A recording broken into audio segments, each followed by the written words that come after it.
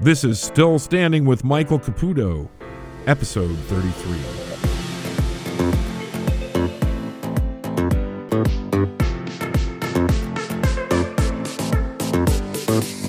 Coming up on today's show, what's next out of the DOJ?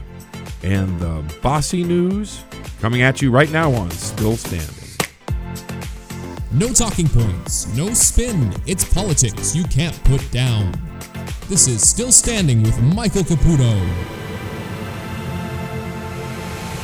Thanks a lot for tuning in. I really appreciate it. A lot of things going on this week. A lot of things going on all the time in Trump world. There's no question about that. But, just when you think you're going to have a week when you can talk about something else, you can't talk about anything else, right? We're watching as Representative Jerry Nadler, the chairman of the House Judiciary Committee, actually is going to find the Attorney General of the United States in contempt for not breaking the law. We've come to the point now where it's very, very, very clear, abundantly clear, that the left, the Democrats, those who have organized this spying operation on the operation that spied on the Republican candidate for president of the United States, those who were involved in this from the very beginning, are starting to get very nervous. When all of this began, I found this talk of deep state and this attempt to take down Donald Trump a little bit off the wall. And over 2 years later, I actually, I have a T-shirt that says Deep State University. This is real, ladies and gentlemen. I come from a pretty middle-of-the-road American background. I grew up in, flyover country, Buffalo, New York, out in Lima, Ohio, and farm country. I have family in both those areas. I have family all over the country now. I'm not a New York City guy, a Washington, D.C. guy. I'm also not a conspiracy guy. I'm probably a more average than most of the folks who got wrapped up in this whole bogus Russia hoax. So I'm kind of resistant to the higher, the higher vitriol, the louder complaints about, deep state and whatever. I know Roger Stone very well. He's one of my dearest friends. And in fact, I've known him for 30 years. And I remember him talking about a deep state decades ago. And I would kind of giggle about it, and I'd give him a little bit of hell about it, about him being paranoid and look out, somebody's behind you. And I'd rib him, you probably have friends like that too, who've always talked about this deep state, the government, big brother and all that stuff. I knew that we had our federal government has overstepped a lot. I knew that we had, people within the national security apparatus, and NSA, FBI, CIA, people could overstep their bounds. I didn't ever think what happened in the last, 2-3 years could have ever happened. I didn't think it was possible that the CIA, the FBI, and other national security agencies, the National Security Council, even the U.S. Ambassador's Office in the United Nations would join hands with foreign spying, allies like UK and Australia and others to spy upon one of the political parties' candidate for president. I could never have imagined it. To me, that's just even thinking that could happen was beyond my ability to comprehend. And now, a couple of years later, I'm a full-blown believer in the deep state. I absolutely, positively think that it's exactly what happened. They're members of the FBI, the CIA, and the DOJ, probably some buried in the NSA, although we're going to find out that Admiral Rogers of the NSA is a national hero. I think we're going to find out because he blew the whistle on all these guys. But all these people are now scared. I mean, John Brennan, he's got to be scared of William Barr as Attorney General. John Brennan, the former CIA director under Barack Obama, he's got to be scared. Now we're seeing some reporting that indicates that Clapper was the one, alongside John Brennan, excitedly pushing this dossier around and trying to get all of this, the different moves, the different tactics of the spying operation going, traveling overseas to inject this whole hoax into the bloodstream of international intelligence. We see now that Clapper is the head of of intelligence for the United States, for the White House, was working for it as well. We see that the National Security Advisor, Susan Rice, very clearly was unmasking people that she probably should not have unmasked. It was all designed to give the Barack Obama White House, and probably therefore Hillary Clinton's campaign, internal knowledge of what was going on with Donald Trump.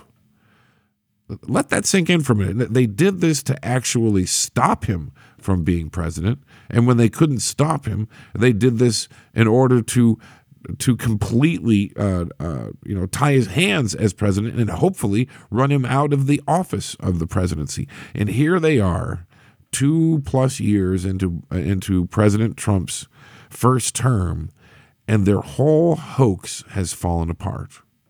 And now they're looking at a guy like Attorney General William Barr, someone who could really and truly stand tall and bring these people to justice. They've got to be scared.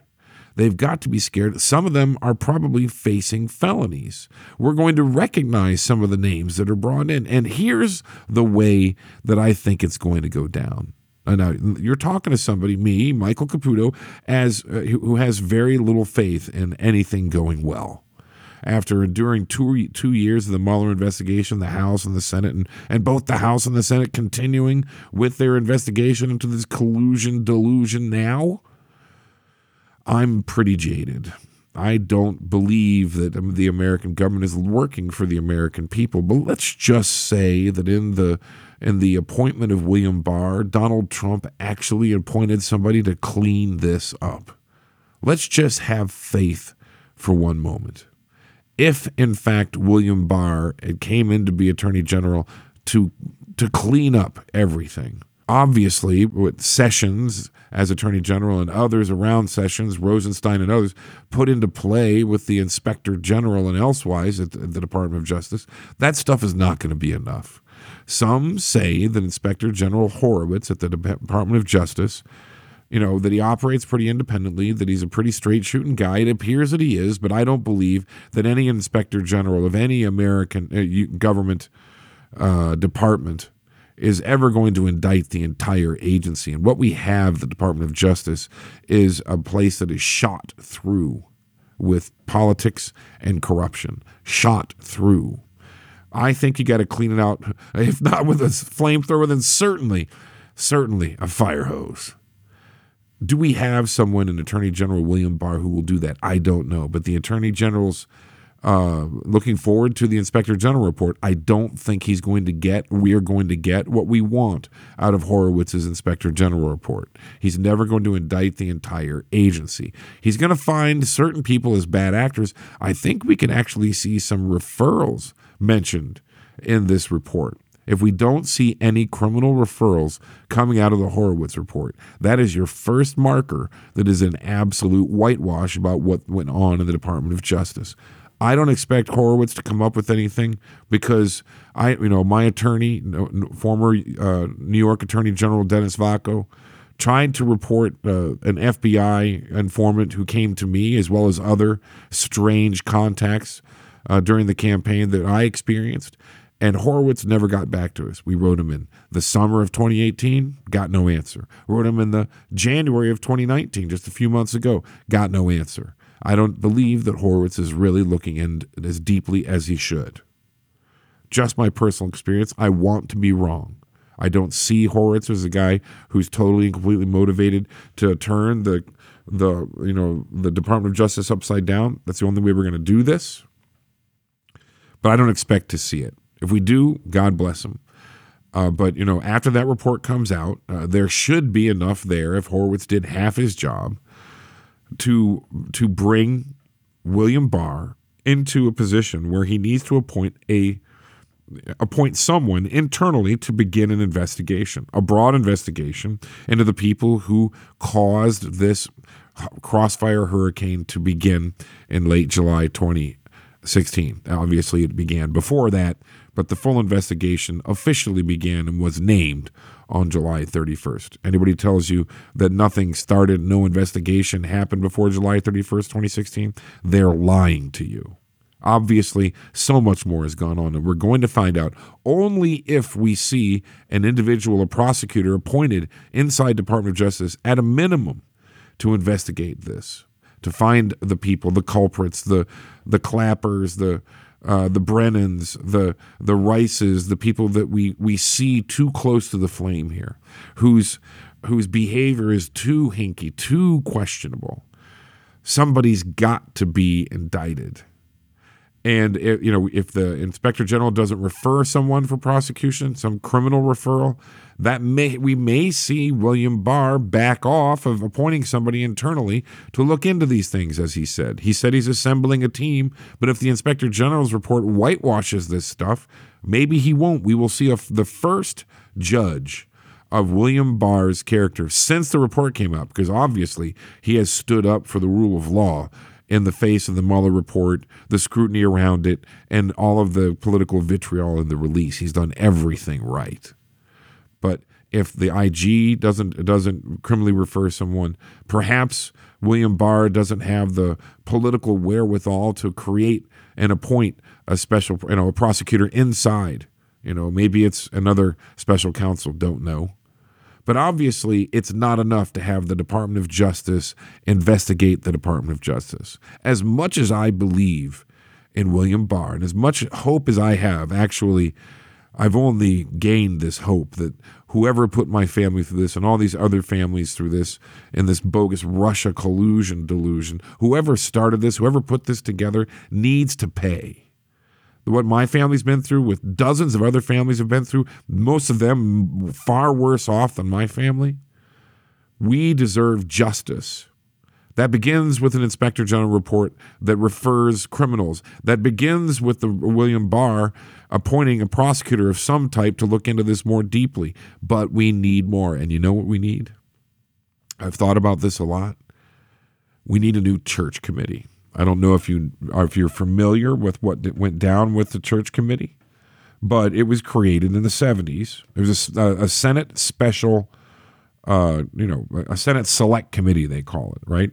In the early years of the 70s, there was really troubling news coming out of the CIA and the FBI and the National Security Agency, the NSA. Not so much the culprit this time around, at least not the leadership, but these intelligence agencies were doing things like opening people's mail. They were allowed to look at the outside of the mail, but they're not allowed to look at the inside and copying it. Completely against the law, didn't have the warrant for it. And there was actually a report that was issued by the New York Times that brought forth a Senate Select Committee called the Church Committee. It was put together and started a series of hearings into what the CIA, the FBI, and the NSA was actually up to. And they, in April, 1976, reported out findings that were very controversial. But hundreds and hundreds of people lost their jobs in the CIA and the FBI and in the NSA. The final report was damning. And it was also, the Republicans hated it and the Democrats loved it, because right now, of course, we're in the upside down. Now the Democrats love the CIA and Republicans are skeptical of it. Now the Democrats are applauding for the FBI and the Republicans want a closer look at it. It is bizarre. But even in this bizarre world, Americans deserve a proper investigation, and we can't trust the Department of Justice to do it all.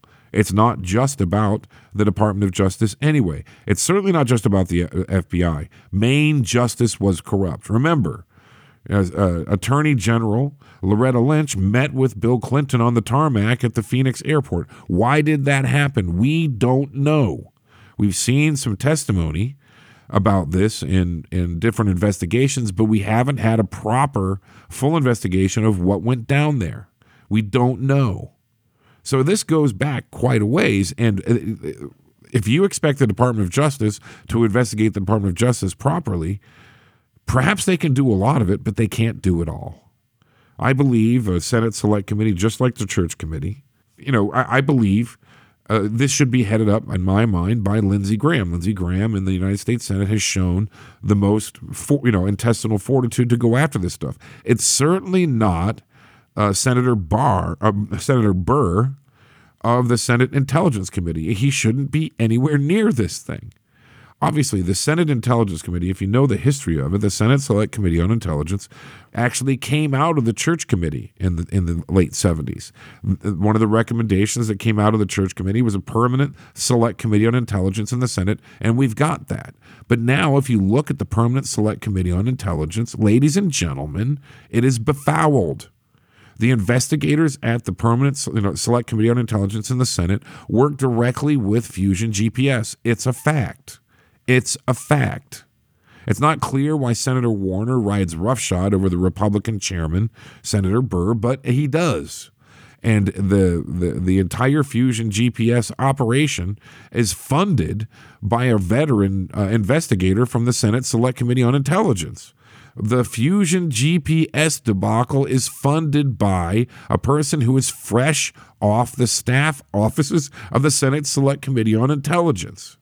So if you wonder why the Senate Select Committee on Intelligence subpoenaed Donald Trump Jr., all you have to do is understand that the head of security, the nonpartisan head of security for the Senate Select Committee on Intelligence, was sleeping with a New York Times reporter, giving her all the information, leaking her documents, leaking her all kinds of things for stories directly from testimony in the Senate Select Committee on Intelligence. When he was caught, he was not punished for it. He said he wanted to call senators from the committee forward in his trial in order to speak to his character.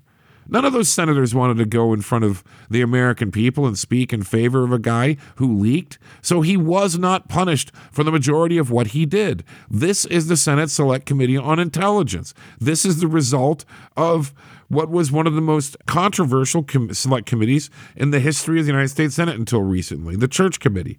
What happened, what came out of the Church Committee is no longer effective. We need a new one. One thing I know is that people, men and women who signed up in the alphabet agencies, CIA, FBI, elsewhere, after the Church Committee in the 80s when I first went to Washington, in the 80s, 4 or 5 years after the Church Committee report, and hundreds of CIA agents and hundreds of FBI agents, more CIA agents, and people out of the NSA were all fired and had to leave the federal government, lost their retirements, had to start off all over again, right? I'll tell you, during the years after those people were riffed, this young person came into the CIA. I know a guy who did this, and he was in one of the break areas, and somebody brought up something about politics, and he heard one of the older fellas from the agency say, if you want to know what's good for you, you need to look up the Church Committee and understand why you should never mention politics in this building ever again if you have any designs on having a career in the CIA.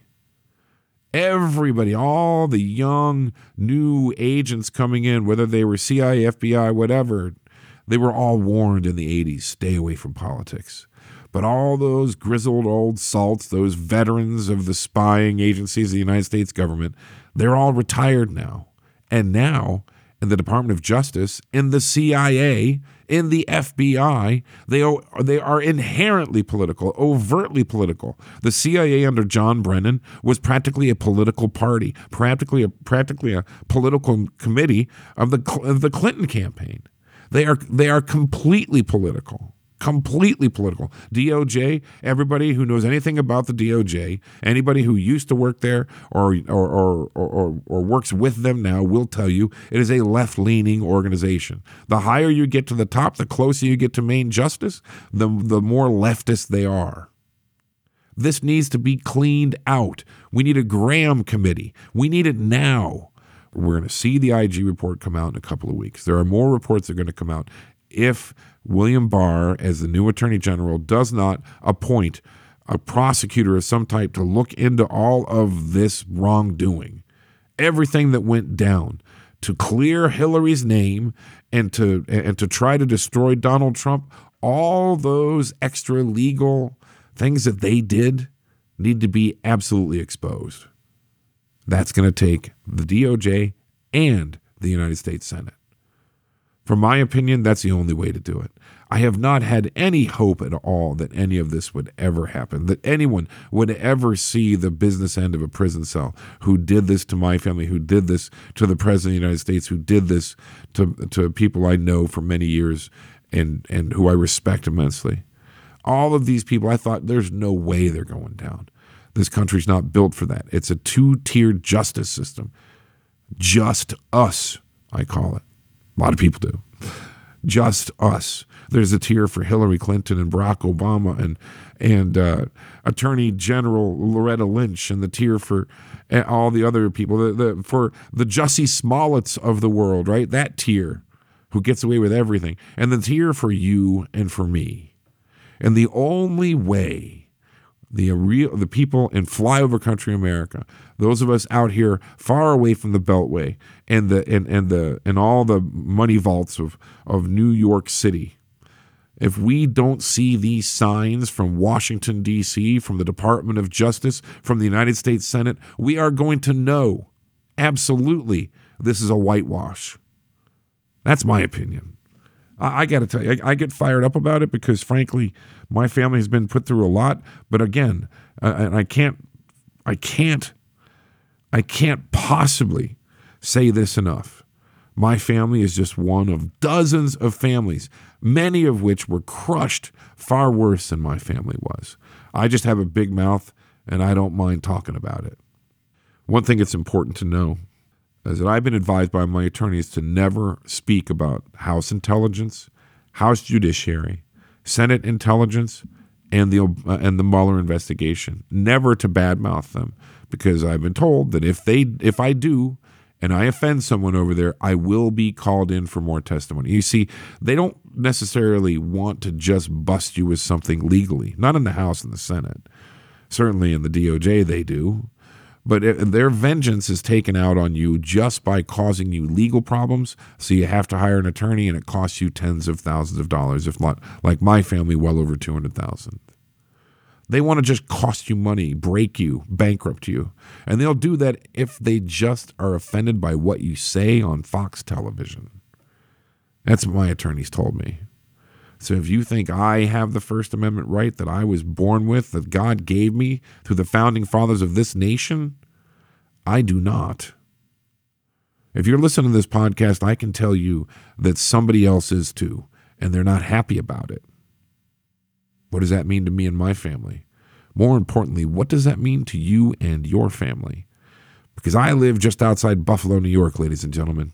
I am no different than anybody else, and if it can happen to me, it can certainly happen to you. Still standing. Please remain standing. We'll be right back.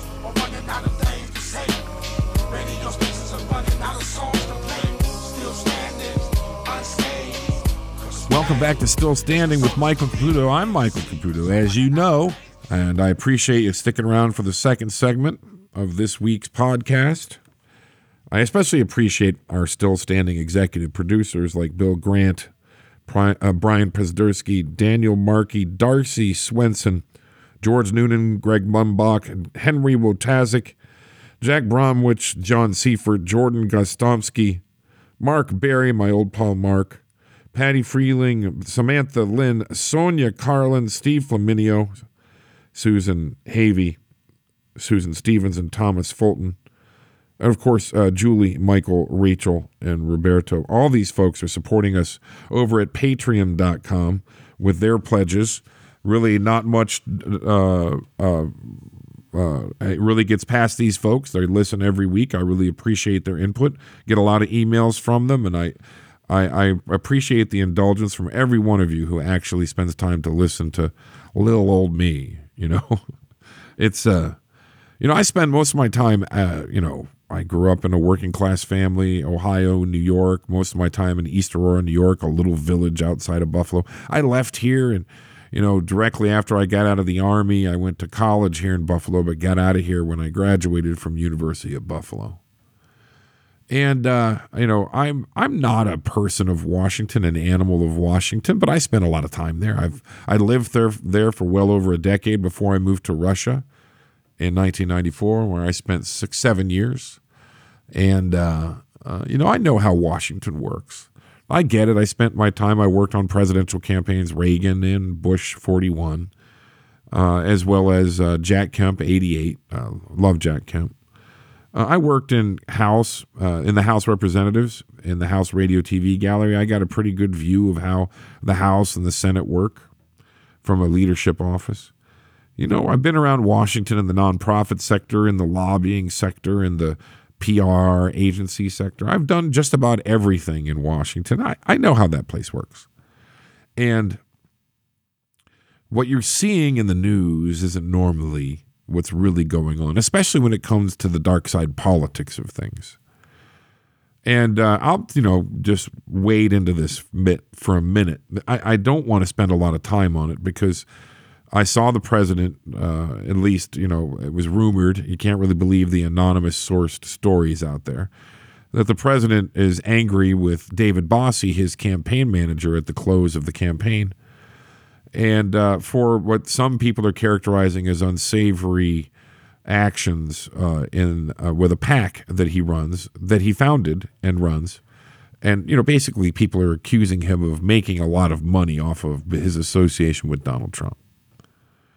I've known Donald Trump since 1988.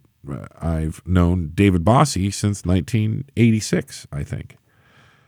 David Bossie is someone who is above reproach in Washington. He's not someone I would ever expect to be ripping off donors or doing what is kind of generally, without proof, being accused of him in this situation. I understand the president's angry with him. For him, at least with the appearance of making tons of money off his association with the president. And this money, according to his critics, David Bossie's critics, is not going to candidates, et cetera, et cetera. But I don't think it's really what's happening is really what it seems. We don't really know if the president is angry with David. David helped him get across the finish line in 2016. David's a brilliant man, and he's been a strong supporter of the president every day since. David is also someone who has run a variety of Washington-based political organizations that have always raised their money in direct mail. When I say direct mail, I'm talking about the paper envelopes that come in your door, that are addressed to you, that talk to you about issues that you care about. It's a sophisticated fundraising arena, by the way, that has always meant spending a lot of money to make a little money. Now, it's reliably profitable if you have a good message and you have the budget that's necessary to build a large list of donors.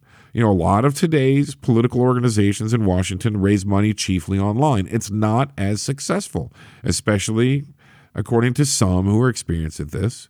Not as successful as real, honest-to-God direct mail, which is targeted at older people. When I say older people, I just mean people in their 50s and older. Young people don't open direct mail. People my age and older do, right?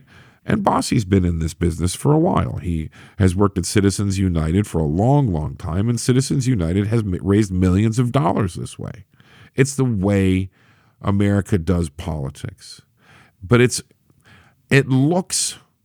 you can paint it as unsavory. And that's what someone has done in defining what David Bossie did and defining that to the president. If you understand direct mail, if you receive this in your mailbox, you probably don't get what's really behind it. You have to buy a list or rent a list. You have to, design the mail, write the mail, design it, print it up in, you got to send millions of pieces if you want to raise large amounts of money. And typically the donors give a small amount of money, $25, $30 in reply. You can give them premiums, red hats, books like Bossie did. Bossie was giving his own book, right? Which, of course, you would do. He was also giving other people's books, especially, I think, a book by Newt Gingrich, which is very popular. And, that way your donors will give a little more money if they get a book. If they get something of value in return, they give more money. And the book might be sold for $25, $24.99 on Amazon. But, if you're the head of a pack like David is, you get it for cheaper. So your organization is actually able to raise a little money on the book as well. So if you, let's say, I'm going to just be really general here. If you want to raise, I don't know, $1 million, you got to spend a lot of time doing it. First of all, let's just use round numbers. You spend $500,000 on a piece of mail. If you're lucky, it comes back with total revenues of $600,000. So you have made, so to speak, $100,000 because a lot of the donations go to paying for the mail. You have, a lot of these mail houses actually front the money. They front the mail. So the money has to go to them first. You're actually paying for the list that you're using to put out this mail. This first, you're prospecting, as they call it. Renting lists that might work for you, might work for your issue. If you're raising money to help elect pro-Trump Republicans, you might rent the Trump list, for example. You might rent another list, one of these other Trump organizations. You might rent some, let's say, Turning Point USA, that pro-Trump youth group. You might rent their list. And frankly, the list rental business is so big in Washington that Charlie Kirk, who founded Turning Point USA, wouldn't even hear if you rented his list. It is daily business there. So you've made $100,000 spending $500,000, right? And you're getting back, let's say, $50,000 to $80,000. $50,000 to $80,000 donors, small dollar donors, right? You now have a house file, people who have given to you. You own that name. You don't have to rent it from anyone. In fact, as you build this list up, you can rent it to other people. But that's not enough to grow an organization on. You have to go back in the mail again. So you take the $100,000 that you made and you go to the list broker and the mail house and you say, loan me again what it costs for me to rent the list that I need to make more money, all brand new names, send the same mail piece out.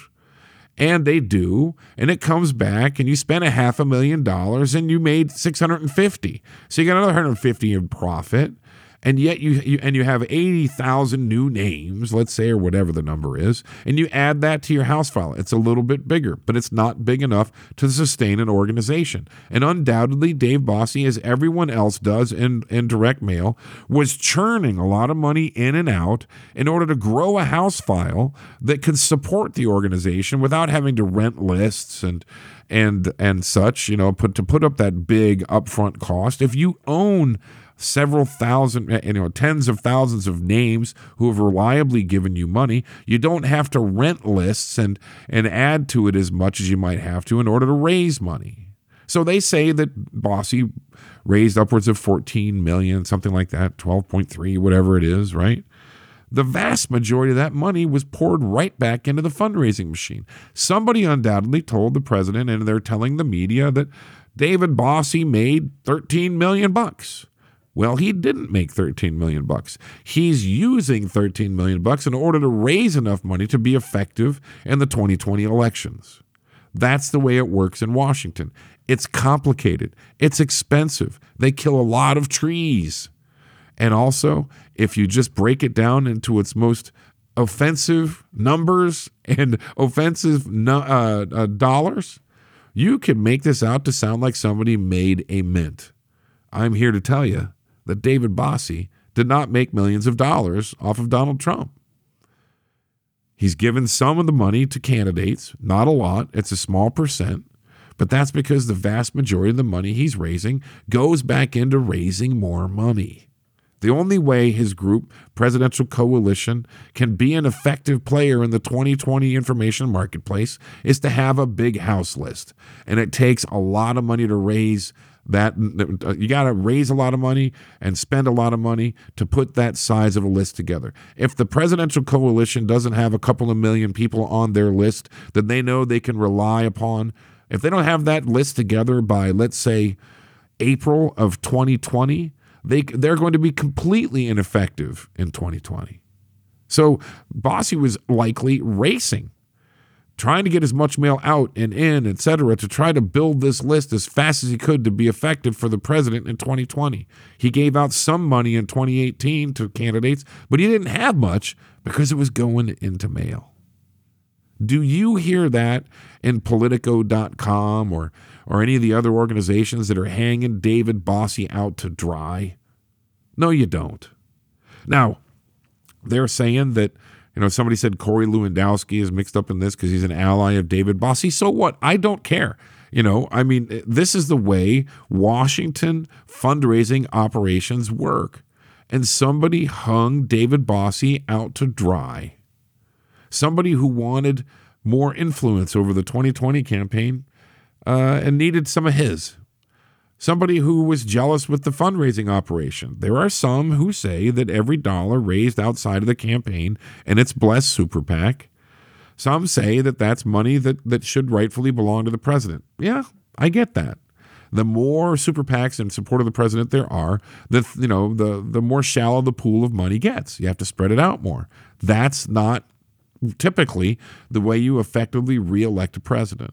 You want to keep the number of PACs down. You want to keep the amount of money in those fewer PACs high. But ladies and gentlemen, God bless Donald Trump, and whatever he believes he should do in order to get this stuff in line, he should do. It is his election. But David Bossie did nothing wrong. David Bossie was building something to use as a weapon for the president in 2020. And everybody who wrote stories to shove it up his backside, if they know anything at all about Washington, then they're lying to you.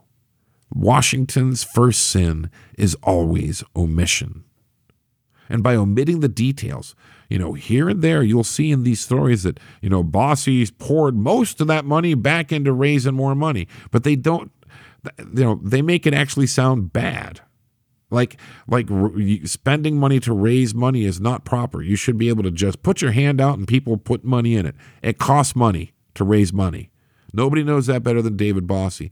And unfortunately, he got hung out to dry. I'm hoping that he's able to explain this properly and get back into good graces with the president. David Bossie is an incredible guy. He's very effective. He was a great campaign manager. I'm quite certain that any team without David Bossie in the next election will not be as good as a team with David Bossie. So I don't live in Washington. I'm not part of these factions. I'm not really getting into this. I know people undoubtedly. I know how Washington works. Somebody sabotaged David Bossie. That's the way it goes. That's the way people work.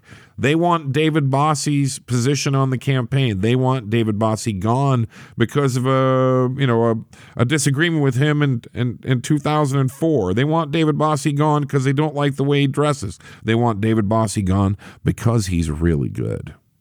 And he's got to be gone, or Donald Trump might win re-election.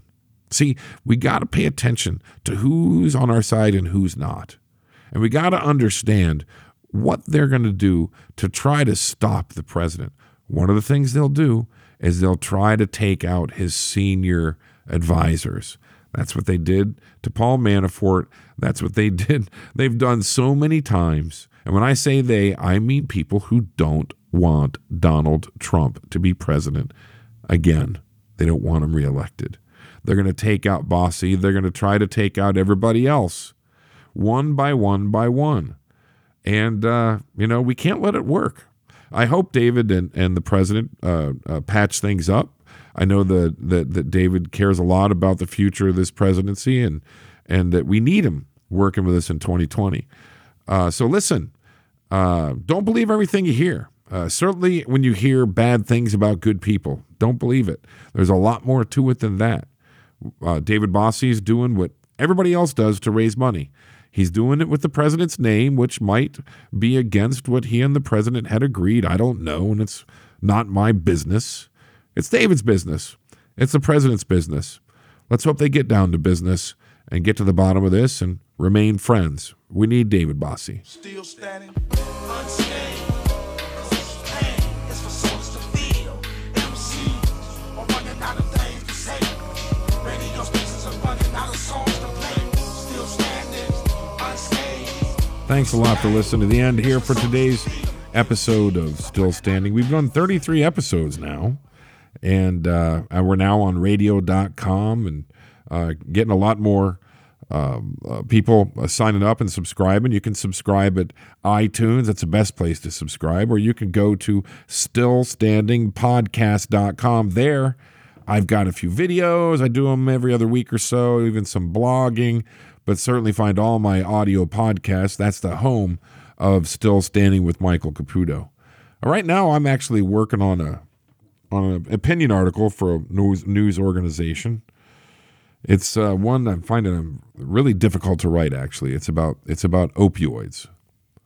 You know, when my family and I went to visit the president and the first lady a couple of weeks ago in the Oval Office, when I walked in, the president was talking about opioids. He's actually was on his way to Atlanta where he gave a speech on the opioid crisis. We're in a real crisis. We really are. I've been following this pretty closely. I'm going to write about some experiences with my family. It's serious stuff. I mean, there are more and more. I mean, places like Ohio, West Virginia, Indiana, they have real problems. New Jersey is a battleground for this stuff. America is in an absolute and complete crisis. Forget about these manufactured Washington crisis after crisis like Jerry Nadler is like constitutional crisis because he can't force the attorney general to break the law. Come on. I mean, we really have here is a terrible, terrible crisis among our communities across the United States, not just urban, not just rural, not just suburban, everywhere. These, this heroin and especially this fentanyl stuff, it is killing us. I'm confident that the president and the United States Congress are as concerned about this as they should be. We see some good legislation out of the House and the Senate on this stuff. And I really like the focus that the president and the first lady have on this opioid epidemic. It's an epidemic. As I write this thing, it just breaks my heart to know about it and to know that, I mean, listen, if my family has had experience with this epidemic, your family has too. Maybe it's your cousin or someone else a little more distant, a second cousin, your aunts, nephews, people who you would see at Christmas dinner are dying from this stuff. And I'll tell you, if you're in Ohio, West Virginia, Indiana, New Jersey, and here in upstate New York, you're seeing it every single week, more and more in the news. People just dying. And it is not just Darwin. This stuff is deadly, and great people, smart people who just had some pain and took a pill and got hooked. Some good people dying. It's hard for me to write this. I've got to get back to it, and I'll share it with you next week. I'm sure I'll have it published by next week or the week after. It bugs me, and it should bug you. It bugs the president. It bugs the first lady, and thankfully, it's really gotten into the craw of the United States Congress too. I'm really interested in seeing what they do. I really believe that the wall has a lot to do with this. But I talk about it a lot when I write about opioids. Last time I wrote an article about opioid abuse, I talked about how it was absolutely necessary to have the wall, and I had problems getting that published. People just didn't want to hear about the wall, and now I'm going to make the case to fight this epidemic without bringing up the wall, just to see if I can make the case strongly in a very strong news outlet that normally would not want to give Donald Trump a win, as they say, and publish something pro-wall. This is about the wall, but it's about so much more. Let's see what I come up with. I'll share it with you next week. But, man, thank God we got the president we have. This is Michael Caputo. Thanks a lot for listening to Still Standing. It means a lot to me. Remember, sign up at stillstandingpodcast.com.